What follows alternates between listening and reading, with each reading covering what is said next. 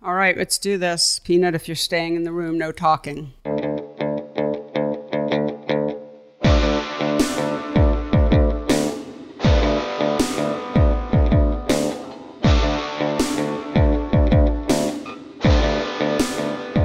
Hello and welcome to the Photo Work Podcast, the talky and touchy-feely version of my book, Photo Work, 40 Photographers on Process and Practice. I'm Sasha Wolf, recording once again from the Upper West Side, and the fact that I'm in an apartment building may become clear to listeners soon because the little people above me,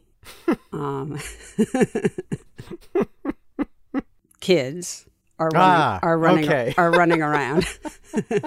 I can hear them. With me, as usual, the giggler in the background. The giggler extraordinaire, the man who really needs no introduction at this point, but we'll do it anyway, just to be, formal. Let's just keep going. That's Michael Chovan-Dalton. Michael Chovan-Dalton, hello. Everyone. Hello, how are you? I'm doing all right. Enjoying everything about the weather, but the pollen. Yeah, that's like the subtext, or like the plot B of the podcast is Michael and Sasha's allergies. Yes. But yeah, the it is. Yes. Yeah, the sniffling. It is really beautiful. Oh my gosh, everything is. The past few days has just really exploded into bloom here in the city for sure. Cherry blossoms landing on our head. So what's going on? How's school? How's everything? Classes are moving along nicely. Students are able to get out more and photograph, and we had it's been a long kind of slog teaching darkroom because you have to do it in pieces and parts and from a distance. But actually, we had some great breakthroughs yesterday. I was really proud of my students. They were all making fantastic prints, so that made me very happy. Yep. That's exciting. It is. It was actually really good. Yeah. Are they shooting on 35 millimeter? Yeah, 35 millimeter black and white film. We give them cameras. We give them film. What cameras do you give them? Oh, it's all the older mechanical cameras, K1000s and A1s. My first camera. I love that. Everyone loves the K1000. It's so funny because I loved it when it was my camera in high school. But I will say that we didn't have a lot of money, and so often the things that my folks would get me would be, not the expensive versions of things. Yeah. Oh yeah. And so sometimes I would look over at the one other person I knew who made photographs, and he had a much more expensive the Minolta X700.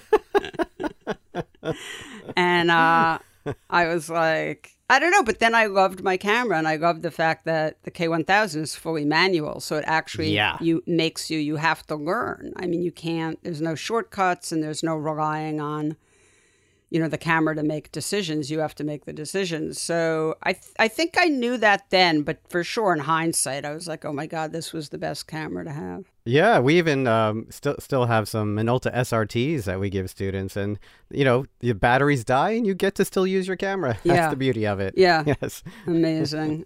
God, I love that camera. I could do a whole podcast about the Pentax K1000. But that's great. That's great that the students are, really learning those. It's just so funny because it was frustrating, and all of a sudden, breakthrough. Yeah. All just beautiful tones. Everyone's printing on a number 2 filter, and if you know what that means, then you'll appreciate that. I fear that there are probably a lot of listeners who are fully digital and may not know what you're talking about when you talk about that. But I do. I know. Contrast. I had the wonderful experience this weekend of, this is a big reason why I came home, of getting boxes of prints to review from various artists. So I had an incredible over-the-phone session with Adam Katzif, who sent me Yes, whole I bunch saw the of post. new Yeah. work, and that was just a fantastic experience. Chuck Kelton dropped off a whole bunch of new work, and Chris Graves and I finished assembling his portfolios. We now have the whole physical object. And anyway, it's been so exciting sort of getting back into, handling prints and, doing what I love. You must just get the most beautiful prints. I get great care packages. Yeah. I get great care packages.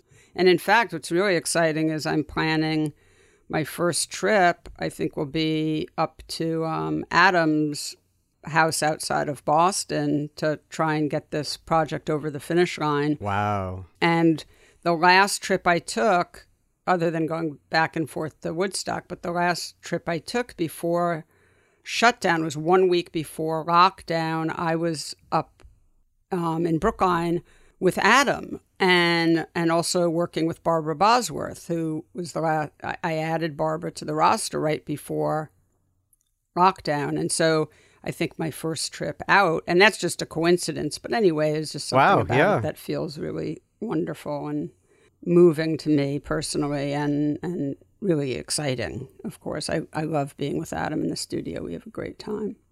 Anyway, sorry, I'm taking us down all sorts of scurrying out on different tree branches. No, but it's like the squirrel I am. Yeah, it's like, getting back into full mode of, work. Yeah. So we have a great episode today.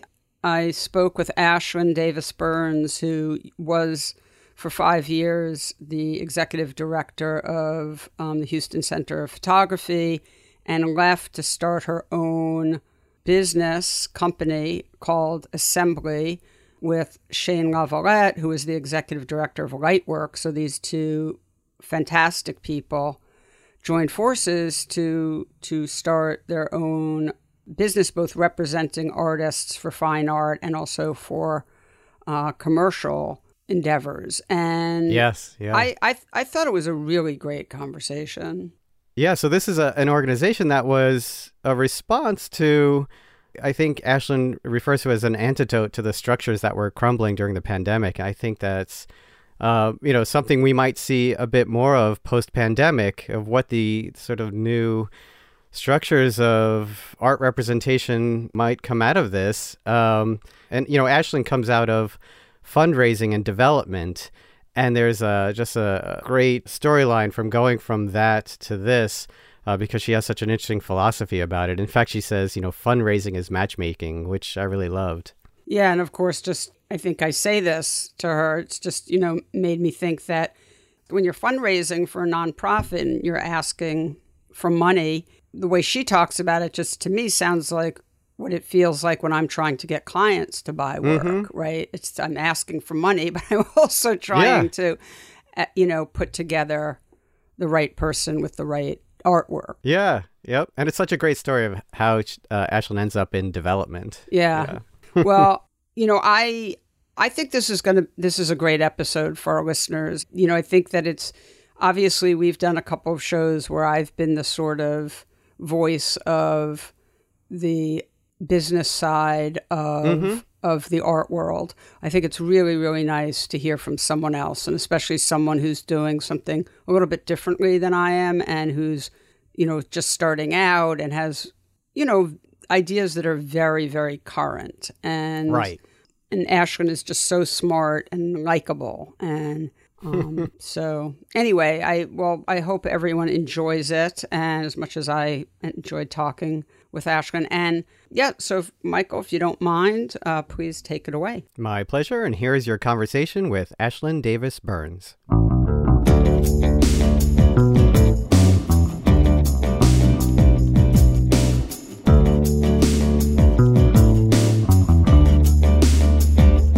Ashlyn Davis Burns, welcome to the podcast, and thanks for hanging out with me on a Monday afternoon. Yeah, thanks for having me. Well, I rope in my friends, and that way I get dedicated time to hang out. I really do think that is a serious fantastic byproduct for me because you and I are friends, but we're both super busy and we talk periodically, but we don't really just sort of make an hour or two to get together and talk on the phone. So I really feel like that's what we're doing now. So anyway, thank you. And let's start, as we always do on the show, if you could just tell listeners a bit about yourself so they don't have to Wikipedia you. Sure. So I guess I can work backwards. So most recently, I founded Assembly, which I assume we will talk a little bit more about today with Shane Lavalette. But before that, I was at Houston Center for Photography for the past 5 years as their executive director and curator. And if we, step backwards, before that, I was in an American Studies program at the University of Texas at Austin, studying the history of photography, which is something I had kind of always been interested in. And, that was a PhD program. And the nice way to say it is I mastered out. So, which means, that I was in this long program and really interested in focusing on the history of photography in the American South. And really, it's a personal subject for me. My family goes back kind of untraceable amounts of generations in Southeast Texas. And, I really thought that I wanted to do this rigorous academic program, but I had this personal tragedy in my life that kind of kicked off my experience in grad school, and it was not for me. So, I got the master's. I decided that, I was really good at fundraising and writing. During grad school, I had published Islands of the Blessed with Brian Skutmott, one of your artists. Yep. And, it ended up being very well received. We turned it into an exhibition as part of the Photo Focus Biennial in Cincinnati. And I kind of realized I had this moment where I realized I can make my life in this world without having the PhD.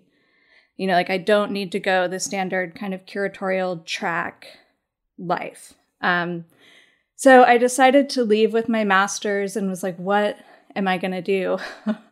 But throughout grad school, I had been doing fundraising for artists. I was working with Aaron Trieb, who's a really remarkable photojournalist, on applying to grants. And for a summer, I lived in Portland with another amazing photographer named Jen Trail. And I worked for New Space Center for Photography and raised money to start their curatorial program. So I knew that I could raise money. And I was like, I'm just going to go into fundraising and do these other book publishing and writing projects on the side because that's what fulfills me.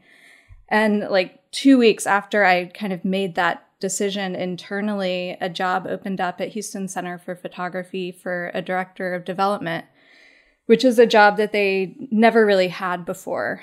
So I applied and I got it. And then within 10 months of starting the job, the executive director at the time, Sarah Sudoff, who's a really great photographer herself, she stepped down and I was asked to apply to be the ED.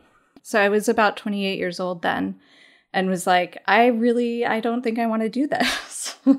And several months went by and I was asked again and I applied, and it was a really long hiring process. They interviewed many people and ended up choosing me to be the ED. So that, really was a major kind of turning point in my life of going from, I'll do these creative projects to kind of sustain my spirit in a sense and sustain my interest in the photo world while I fundraise, to being able to kind of actualize the two in an actual position at Houston Center for Photography. But to kind of step it back a little bit further, I went to Pratt for my undergrad and I studied art history and, did the typical interning at galleries in Chelsea along the way. But I was also a musician and, played in bands and toured my entire time through my undergraduate studies and really thought I was going to focus on music. But when I graduated, I discovered the Aperture Work Scholar program and applied and became their work scholar in the development department. So again, fundraising. And at the time, I didn't really know what development was. I just knew that through that position, I would learn how a nonprofit functions. And I was at Aperture during this really interesting time where they were going through a leadership transition of their executive director.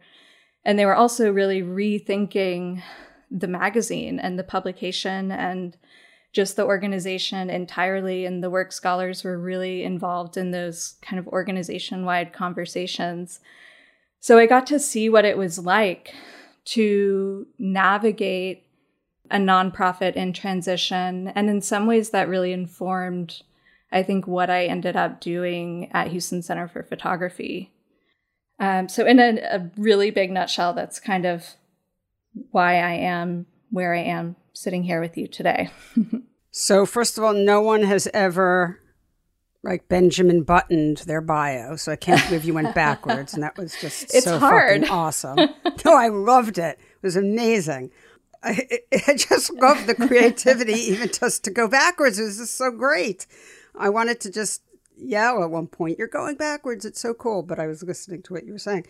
I also just want to point out, what phrase did you say you mastered out? I mean, that's just like, I wish I'd known. I mean, I get that it's, you know, what you're saying is you left with your master's rather than your PhD.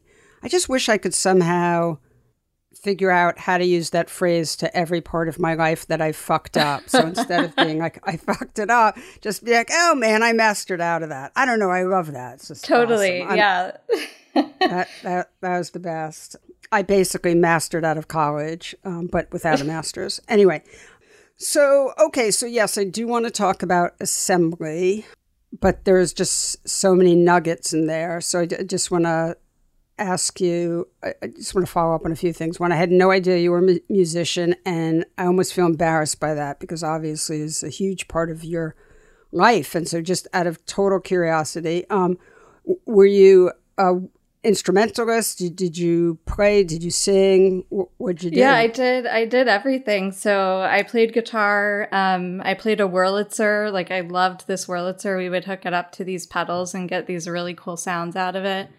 And then I sang. So it was kind of like it was a bunch of dudes who were really into metal, but who decided to start like kind of a freak folk band. Right on. So yeah, we did that for several years and toured a lot, and it was great, but it's an exhausting lifestyle. And I managed bands in Brooklyn. I mean, I've kind of done everything. Yeah. So yeah, music is really important to me. It's, you know, it's kind of, I don't tell everyone about it, but I don't really play much anymore, and it's really sad. It's something I'm trying to get more back into.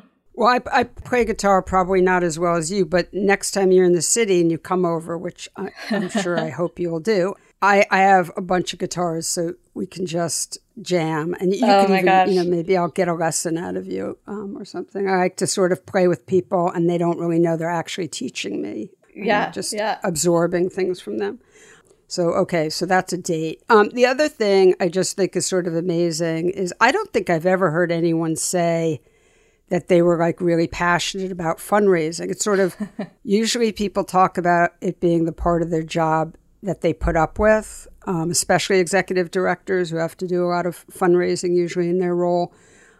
But I imagine that, you know, fundraising at the end of the day, if you're fundraising for something you feel passionately about, it's probably not, I don't know, in some ways it's probably not that different from, you know, trying to sell, you know, work by someone you love. Yeah, it's really not. I mean, it's matchmaking. Just like you're not going to go sell a piece to someone who has no interest in that aesthetic or subject matter.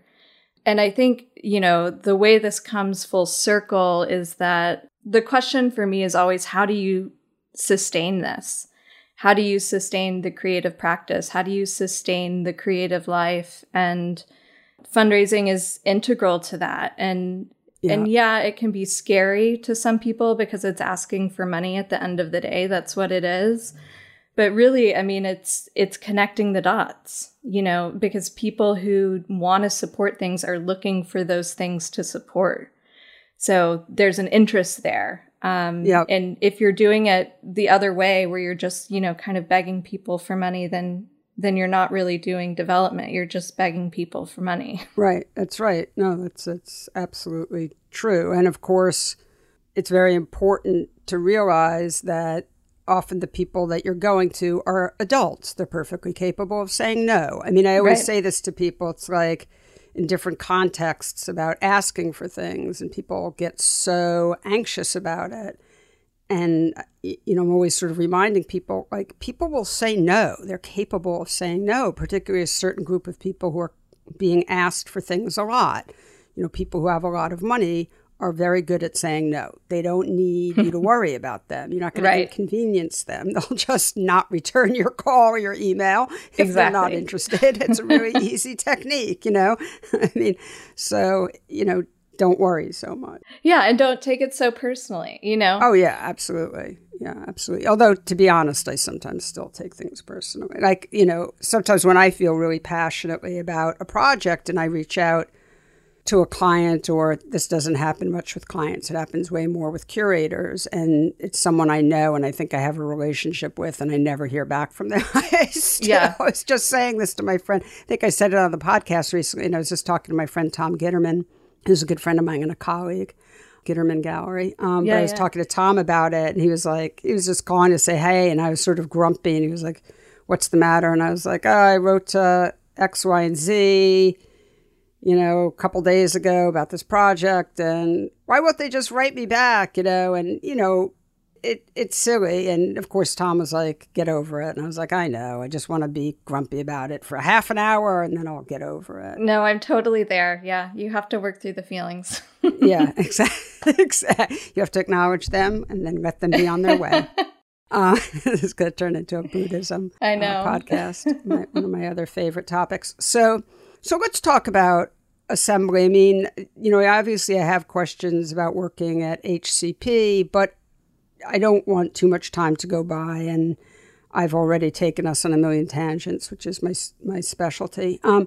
So let's talk about assembly. So this is a new venture that you just formed with Shane, and how did you guys, can you tell me as much as you're comfortable sharing, but exactly like, how did this happen? Like, how many conversations did you and Shane have? Was it a light bulb moment? Was it something you've been talking about for a long time? It was like one of those light bulbs that, you know, like there's like a ghost messing with it or something. It's like constantly flickering on and off.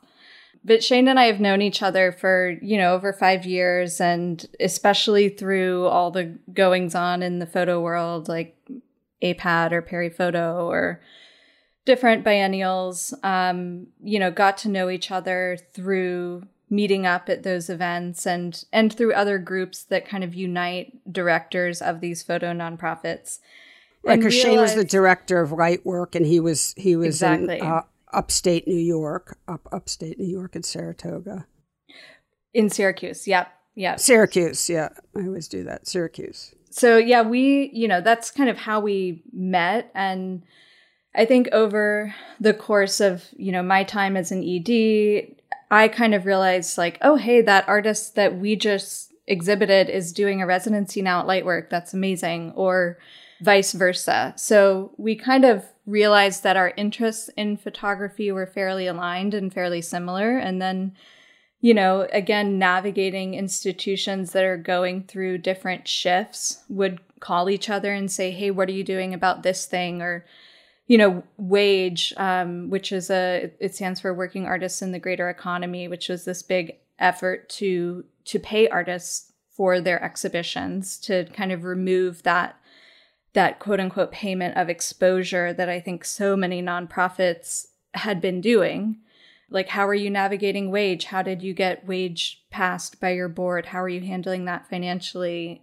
So just talking through these different issues that we were each facing, you know, we got to know each other that way. And I think maybe around 2018, we started really thinking about the models that we were using in our institutions and looking at other models. I mean, we were in Paris for Periphoto at the same time and went to Le Bal and like loved Le Bal as an institution and the way in which they were creating community and creating a space for artists. And so we'd always been kind of like spitballing these ideas at each other, kind of in like, you know, a dream scenario kind of world. And then, you know, closer to the end of 2019, I knew that my time at HCP would be that I would want to move on at a certain point. I mean, nobody wants to stay in the same place forever. And I feel like I had kind of done what I needed to do at HCP. And so it was kind of informally thinking about next directions. And, you know, so again, Shane would kind of talk about that. And then the pandemic hit.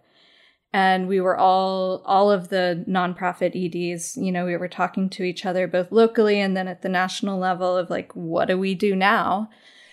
And how do we navigate this virtual landscape that we're forced to exist within, but maybe we don't necessarily have the tools for?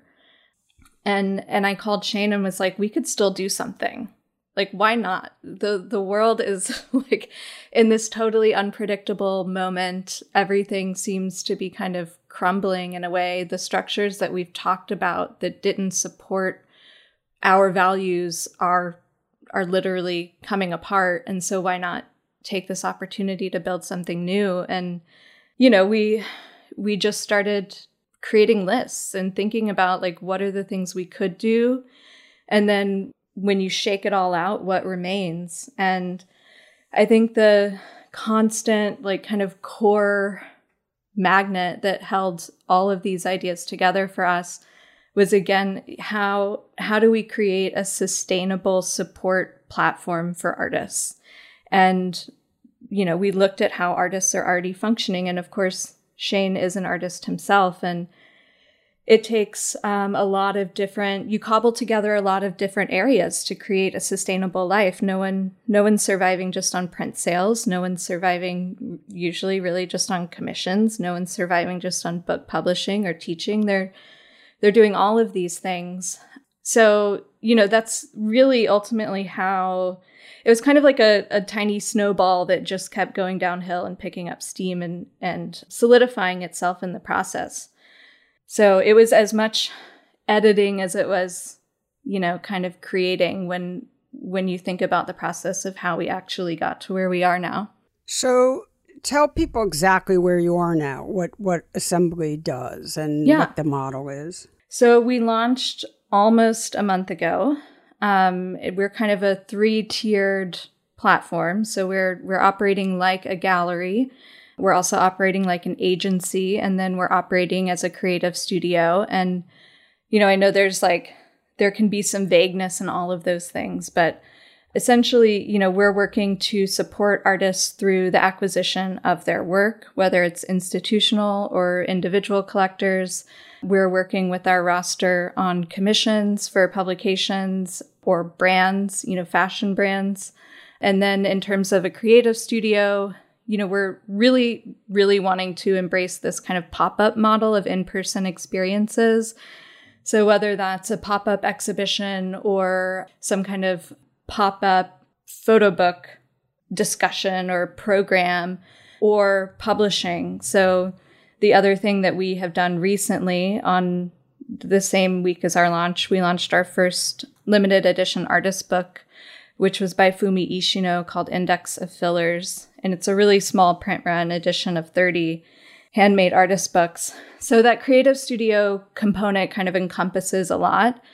And again, the whole point is for us to be able to be responsive and nimble and respond not only to the needs of our artists on our roster, but to kind of the cultural environment in which we are existing, which changes a lot and which I hope continues to change a lot in terms of more in-person experiences in the next, 12 to 24 months. So you are representing artists like the classic model for both commercial representation and like me or like any other art dealer. And you guys started with 10 artists. I have so many thoughts about the mixing of commercial and fine art, and I know you guys are not the first to do it, but I don't do it, so I'm sort of just, I have questions because I'm curious exactly how it works. But let me just start by asking you something just sort of nuts and boltsy. How do you guys decide as two people on, because I don't have to, get anyone to agree with me when I want to take on a new artist. So how did you guys just decide on the roster of artists? It was a really long process. We created basically a shared drive, and we would each contribute, our ideas. All of the artists ultimately are artists that we've worked with in some capacity. So they're not new to us and we're not new to them. Mm-hmm. But basically, we just created this really long list of people who we were excited about, and there were no parameters at all to that list. We just kind of let ourselves go crazy. And then again, in that kind of like culling things down and editing process is really when the shape of the roster became apparent. And so we didn't go in and say, okay, we want all artists who are, identifying in this activist-oriented practice. We didn't go in saying we want only artists who were born between these years. But I think what emerged was, a pretty clear voice in the roster of everyone's working in an interdisciplinary way. We don't really define it as an activist-oriented practice as much as a research-based practice. So you have people like Alejandro Cartagena who will spend years on a topic. It's not this kind of in and out thing, very socially engaged with their subject matter and really walking the line between documentary and fiction in an interesting way, playing with that tension inherent in the medium. And I think, again, it wasn't something that we said, okay, we want to do this, and we sought artists out to do that. It just is kind of where our interests lie. And so that's what ultimately emerged. That's clear. I mean, if on your website, if you read through the artist bios, I think 8 out of 10 refer to either identity, representation, culture, activism in the bio. And I want to get to that and what that means exactly, because, of course, all art is about identity to some degree or another. It's just a matter of how overt and, how broad a statement it is versus how personal and maybe more opaque. But what I was wondering is, let's say you see an artist tomorrow whose work you're really madly in love with, but they sort of fit more into, the category of the sort of more personal and less broader cultural identity issues. So, if you found like a Robert Adams or a Harry Callahan, would you, let's say you loved the work, would you bring them on at this point, or would they feel like an outlier and it would just be too bizarre? Now you've sort of created an identity for the brand that is Assembly, and you don't want to mess with that. Where does it fall? Yeah, I mean, that's a really good question. And, one of the most frequent inquiries we get right now is from artists saying like, hey, take me on. And there's so many. Get used to it. Yeah.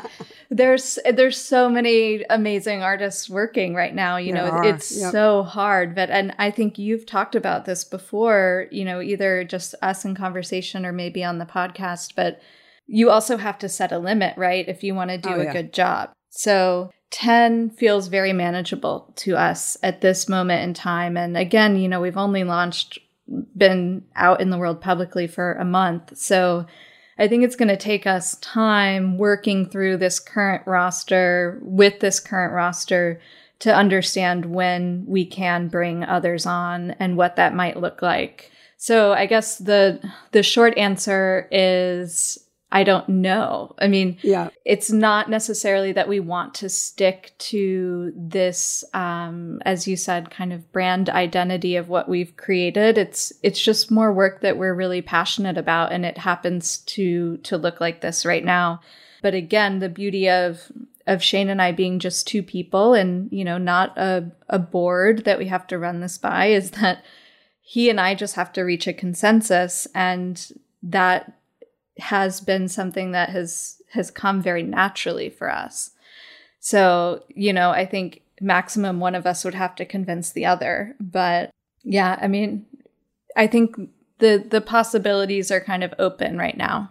We're not really putting those defining limits on what we're doing, aside from the fact that we know we want to focus on this roster of 10 for a while before we take others on. It must be really liberating for you, even though, you and Shane do have to come to agreement, but it must be so liberating to not have a board of directors. I mean, yeah. I can only imagine. If I'm being honest, yes. Yeah, of course. Yeah. And it's, I think it's an interesting time for the nonprofit model. There are so many issues that are so deep-rooted and systemic across the board, not just any one organization, that really need to be worked out to create something that's sustainable for the organization and for the people who make up that organization. So yeah, it's totally freeing to kind of go out and do something on your own, but then, and maybe you feel this too, it's also terrifying, like at the end of the day. I was going to ask you, yeah. I wonder if this is, you don't have to answer this, we can just skip over it, but I just wonder if it's something, you feel like you could have done if you weren't married, with another income, because it can take quite a while to get something like this off the ground.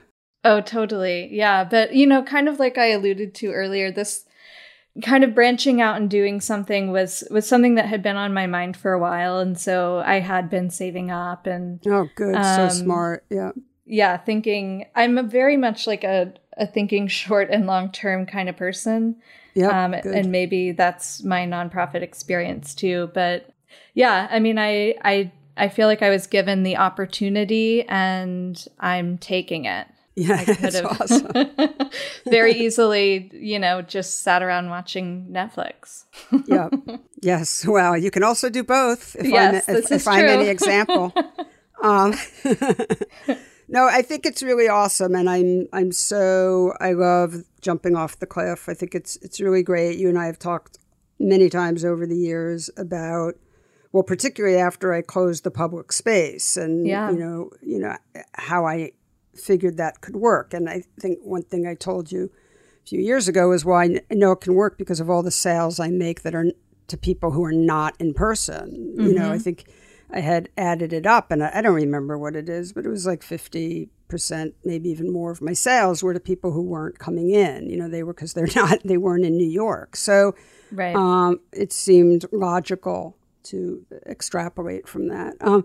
So with that in mind, for me, it's easy to sell to people who aren't, right in front of me, because I had worked on this, reputation for years and years, and I had gotten a certain amount of press, so people felt like they could trust me. There was a legitimacy. But so how do you do that? I mean, if you want to make a sale now and you're talking to someone and they can't see the prints, you're not in the same place. Yeah. How do you handle that? Yeah, so that's a great question, and is certainly a limitation that not, operating virtually without a brick and mortar presents. And we're kind of figuring out how to deal with that. But for instance, in Houston, I can have an artist ship work to me, whether it's an exhibition print or the actual piece, and show it in person to a collector. But that's limited to collectors here in Houston. So, I think that is a challenge that, especially as the world becomes more and more in person again, that we'll see. So far, we haven't run into it as an actual problem, but we think we all know as appreciators of photography and art that seeing it in person changes everything. So, again, thinking of operating through these pop-ups is something we're really excited about. But yeah, it's great. Yeah, idea. I mean, it's a challenge. And the thing is, though, is that Shane and I do have networks from our prior relationships with people. And I think one thing about Shane and I is we really value genuine, authentic relationships.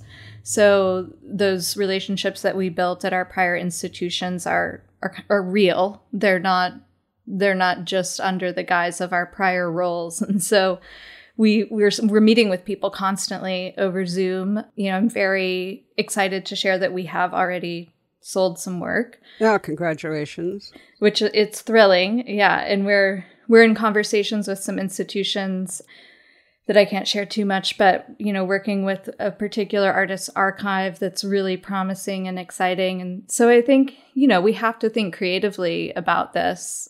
And there are these really real issues, but we're kind of taking it all as it comes. I know you're going to do great because I know you guys and I know how smart and sort of fearless and tenacious you are. So, but I will just say, the old thing of having as many irons in the fire at one time as you possibly can handle really, really works in our business, because, that's just my advice. Just never get too focused on, just one thing because, you have to guard against those disappointments. And it is so hard to sell work that the more people you can be in discussion with at any one time without losing your focus is just, in my experience, the way to go. So let me ask you, how does this work, this commercial and fine art? Because neither of you, as far as I know, have experience in writing up commercial contracts but maybe you do. Well, Shane is much more experienced in that area than I am, just as someone who has done commercial commissions himself. Right, because he's been hired, of course. I didn't even think of that. Yeah. So that, that's a real asset that he provides. But really, right now what we're doing is we, have meetings with different photo editors and directors, whether we reach out to them or some of them have reached out to us, which is really exciting. Very. To tell them about what we're doing and what these artists are doing. And at the end of the day for us, it's not about sending an artist on a $300 assignment to go shoot a project that's totally unrelated to their interests. Mm-hmm. For us, it's again that matchmaking. So, let's say one of our artists is in, X location doing research for a project and knowing that ahead of time and kind of letting these other outlets know, like, okay, if you have anything in this region during this time, we would be really interested.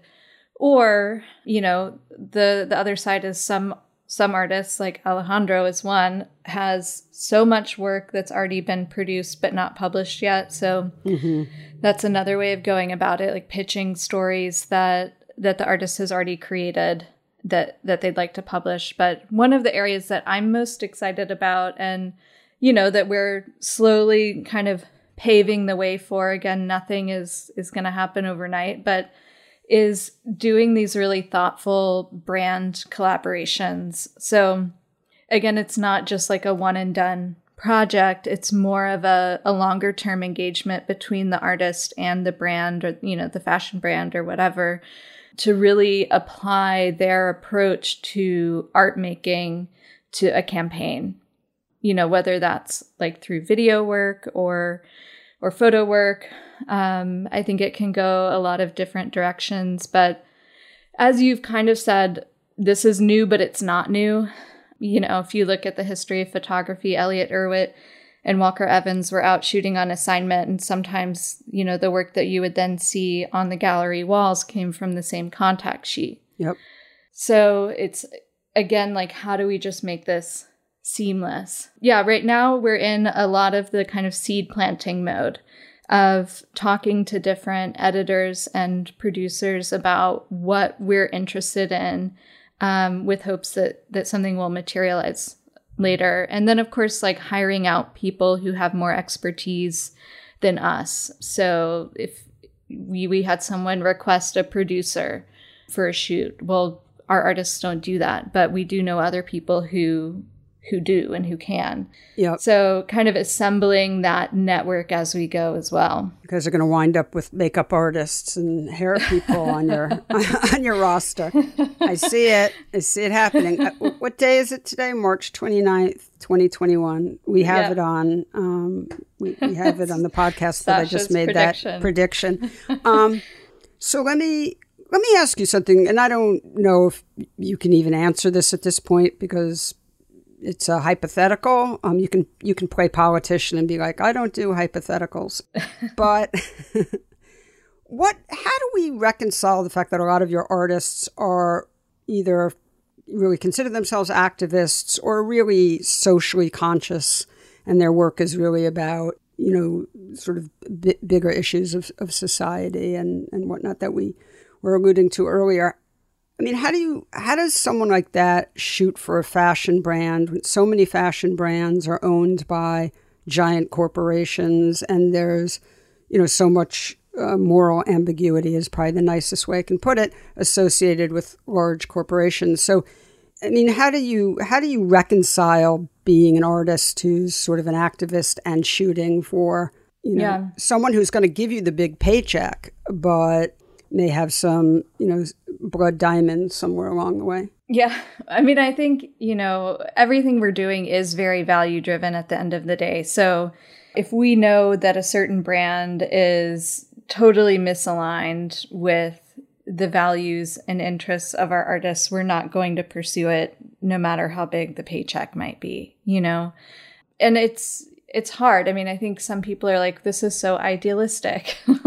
And in many ways, it is. We want to operate in a different way. So I think Shane and I will do as much research as one can do to try and uncover if there are those blood diamonds before pitching it to an artist, and then building in ways in which the artist can reclaim their work if something were to come to light. The best way to stay, I think, true to your values and be who you want to be in this space is something I think you're already doing, which is to have almost, either very low or no overhead. I mean, exactly. To me, that's part of why I got rid of my public space, is because with the public space, there were a lot of other things I felt I couldn't do. And felt like it was pushing me toward decisions I didn't feel comfortable making as far as, what I was showing, et cetera. And so, with low or no overhead comes an awful lot of freedom. You don't Absolutely. have that, deadline of just insane rent due, staring you in the face. Yeah. There's a lot of freedom to say no. And, I think whether consciously or unconsciously, that was something driving Shane and I wanting to build this in the first place. The ability to be super flexible and free. Let me ask you, we've mentioned now a number of times about sort of the focus of your roster and, identity being a very large part of that. Where does that come from for you and Shane? What is it about that that you feel so passionately about? I mean, you're not a person of color, either is Shane. Where is it in your body, in your soul that made you guys feel so strongly about this? I mean, I think for me, which is all I can speak to, it comes from a lot of different directions, some very personal in that, I grew up as a white woman in the American South, in the deep Southeast Texas, which is basically Louisiana.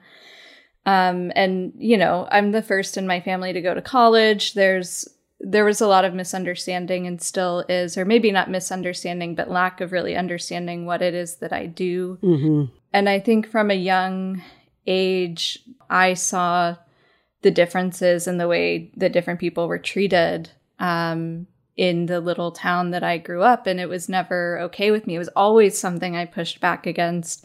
And even, in my graduate studies, I was focusing on photography in the American South, which is largely featured from an outsider's perspective. Yeah. And when you dig into what is actually there, I mean, I think this is a history that will still be written. I mean, the numerous photographers of color, making photos in the American South in the early 20th century. And ultimately, I wrote my master's thesis on Richard Mizrak's Petrochemical America. So why did this photographer of the American West, so involved in kind of our identity as Americans, why did he look at the South and what are we being shown there? And really, from my view, my reading of that project is that, we're being shown the many different strata, like strata upon strata of the landscape that is haunted by the history of slavery. And we can't remove that. So, that's kind of a long way to say that these issues are issues I have been thinking about and concerned with for a long time. Even in the books I read, one thing we didn't touch on is I worked for 3 years for Penguin Books in their advertising department for Viking and Penguin Books, and fell in love with Rebecca Solnit. And, the personal, God, I love her. The personal is always bound up in the political and the cultural, and we can't separate the two, no matter how doggedly you say that that you're not doing work that's cultural. Like, you are made from the culture that you exist I couldn't agree within. more. Yeah. So for me, I guess, all work is that on one level. It's just how conscious of it is. And then, of course, these artists are really pushing deep into that because something in them, like something in me, makes that a worthwhile and valuable pursuit. And for me, art just isn't about beauty, or, it can be. But for me, it's about creating a deeper engagement with the world. And it's kind of an indescribable feeling that excites me about good art that does that for me. So all of these artists, I feel like they're showing us something really important about the world we live in. And that's the kind of work that I want to push forward. Sounds like maybe you experience the sort of loneliness that can come with feeling misunderstood or not completely understood by the society closest to you, yourself, to some degree.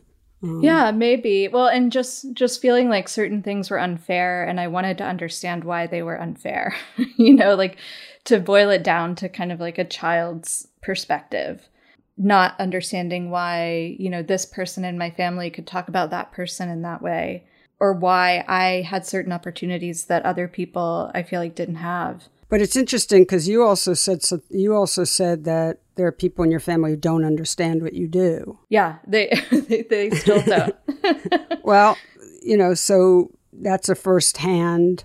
It may not be as oppressive, but it may give you a certain empathy, right? Because that starting point of knowing, at least to some degree, what it feels like to be maybe not understood or some sort of outsider in your own community. Right. Yeah, sorry, I can't, it's a keen observation, Sasha. I charge 5 cents per session, just like Lucy from the Peanuts cartoon. Well, I'll be coming back. We'll start. I'm going to PayPal. I'll send you a PayPal invoice for 5 cents. So let me just ask you before we wind down, is there anything else about Assembly that you think would be interesting for listeners to know about? Do you want people sending you submissions? Would you like them not to send you submissions? Are you planning on doing more book projects? That's just something I'm interested in. But yeah, just anything else Yeah, well, we do have, it's an interesting time because we have a lot of things in the pipeline, but a lot of those things we can't talk about because they're not fully materialized yet. But I definitely want people to check out Fumi's book because it's really special. It's called Index of Fillers, and it's about his time growing up in 80s, 90s era Japan and kind of navigating that elusive memory. And if you're not familiar with Fumi's work, he's really funny and really insightful, kind of drawing our attention to the mundane aspects of the world we live in as a way to think about borders and what divides us culturally and cultural translation. So that book is almost sold out. If anyone is thinking about getting it, you should get it soon. Congratulations. Thank you. And to Fumi too. Yep. So yeah, we do have some other book projects in the pipeline. And then something else that we're doing really soon. I don't know if this will be after the podcast launches or before, but we've decided to just dip our toe into the art fair world by participating in Expo Chicago, which is coming up in April 8th. So we have an exhibition that we curated there called Collaging Desire with Pacifico Solano's work and Alana Field's work. So we're pairing work from an artist on our roster with one off our roster. And Shayna and I kind of informally call this ping pong, like the way that these ideas can form. So, doing projects like that is something that really excites us, pairing work with artists on our roster, with artists off our roster, and kind of creating dialogue there. And then when it comes to, artists wanting to send us their work, I mean, we're always open to look. We, of course, as I'm sure you have experienced, Sasha, can't thoughtfully respond to everything, but because we've gotten so many requests, we are going to be launching pretty soon a special kind of like artist consulting opportunity that in my dream we can ultimately raise money for so that any artist can participate, but where we can help you think through a book project or an exhibition, whatever it is that you're working on that you need feedback on. Oh, very cool. Yeah, that's kind of one of the things that has organically developed over this launch month, because we've gotten so many requests of people wanting us to give them feedback on their work. And that's something we both love doing, and especially with student work. So hopefully that will continue evolving. But yeah, we love to stay in touch with everyone. Well, that all sounds great. I mean, I do a fair amount of consulting, and for the same reason, I love doing it. I mean, in its purest form, you just get to talk with someone about their project, which is wonderful. And I really enjoy it also, and, try and make it work for people. So I think that, that's really great. Anyway, well, send Shane my very best. And, maybe someday when we can all be in person, we can pick this up and have another conversation with all of us. It's a little complicated to try and record 3 people in 3 different areas of the country, but yeah, he'd be excited, and we can have a jam sesh. Oh my God! Well, okay, but we're not. We can't record that. No, because then, no. Then I'm subject to blackmail. That's too much vulnerability even for me. I love talking with you, and I'm super psyched for you guys. I know. I mean, I really this. I mean this. So from the bottom of my heart, I know you guys are going to be so successful because you're both so smart and so sensitive and so decent. And I think that's just the trifecta of being successful in our area. So well, that is high praise. Thank you. I wish you all the best. And of course, just anything can help you with over here at Sasha Wolf Projects, just give a call. Absolutely. And until next time, thank you so much, Ashlyn. It was great talking with you. It was a pleasure. Okay, bye. Bye. Photo Work with Sasha Wolf is produced by me, Michael Chauvin-Dalton of Real Photo Show. The executive producer is Sasha Wolf, and our theme music is by J. Walter Hawks. You can hear Photo Work on all your favorite podcast platforms. Please rate and review the show on Apple Podcasts, Stitcher, or Spotify, and be sure to subscribe on any one of those services or wherever you listen to podcasts.